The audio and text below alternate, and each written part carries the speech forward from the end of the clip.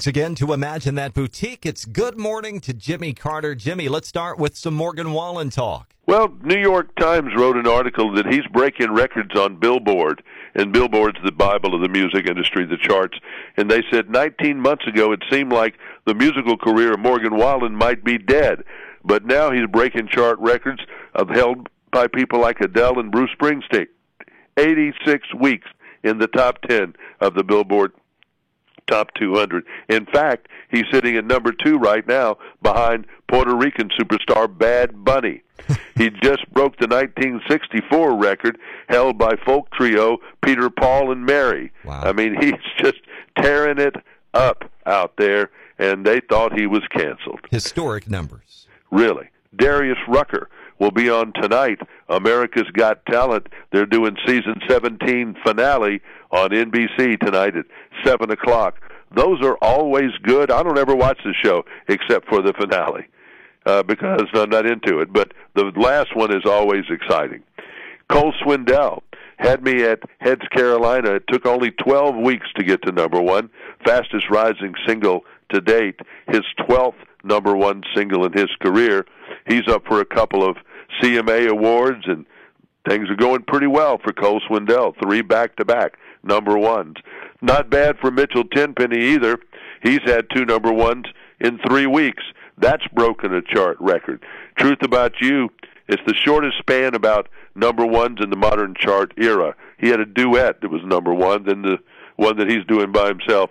Boom. Now, This Is the Heavy album is out this Friday.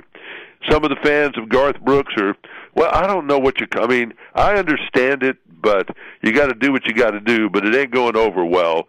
80,000 people a night are going to that stadium over the weekend, and some of them are using the bathroom in front of people's houses. Oh, no. Because there's no toilet. There's no portable toilets, or not enough, and so the guards were stopping people from drinking past our street, so that's one thing. Stopping the street drinking, but they can't stop the drink, no. the TTing. And what did we learn these folks are called? Clutchies? Clutchies. And so the clutchies are TTing in front of people's house. Now, one guy, they said he was marshaling the street, and he was letting people come in the house to do it so they wouldn't do it in front of his yard. Well, that's nice. So that was nice.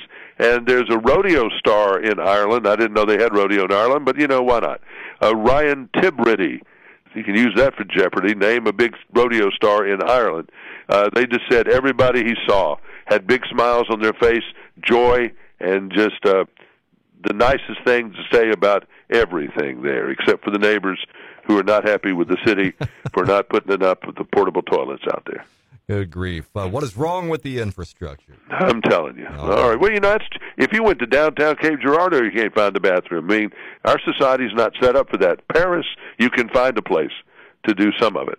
But we need an app for that. There's got to be one. Potty Finder. Yep. There probably is. It's Gas Buddy. Why not?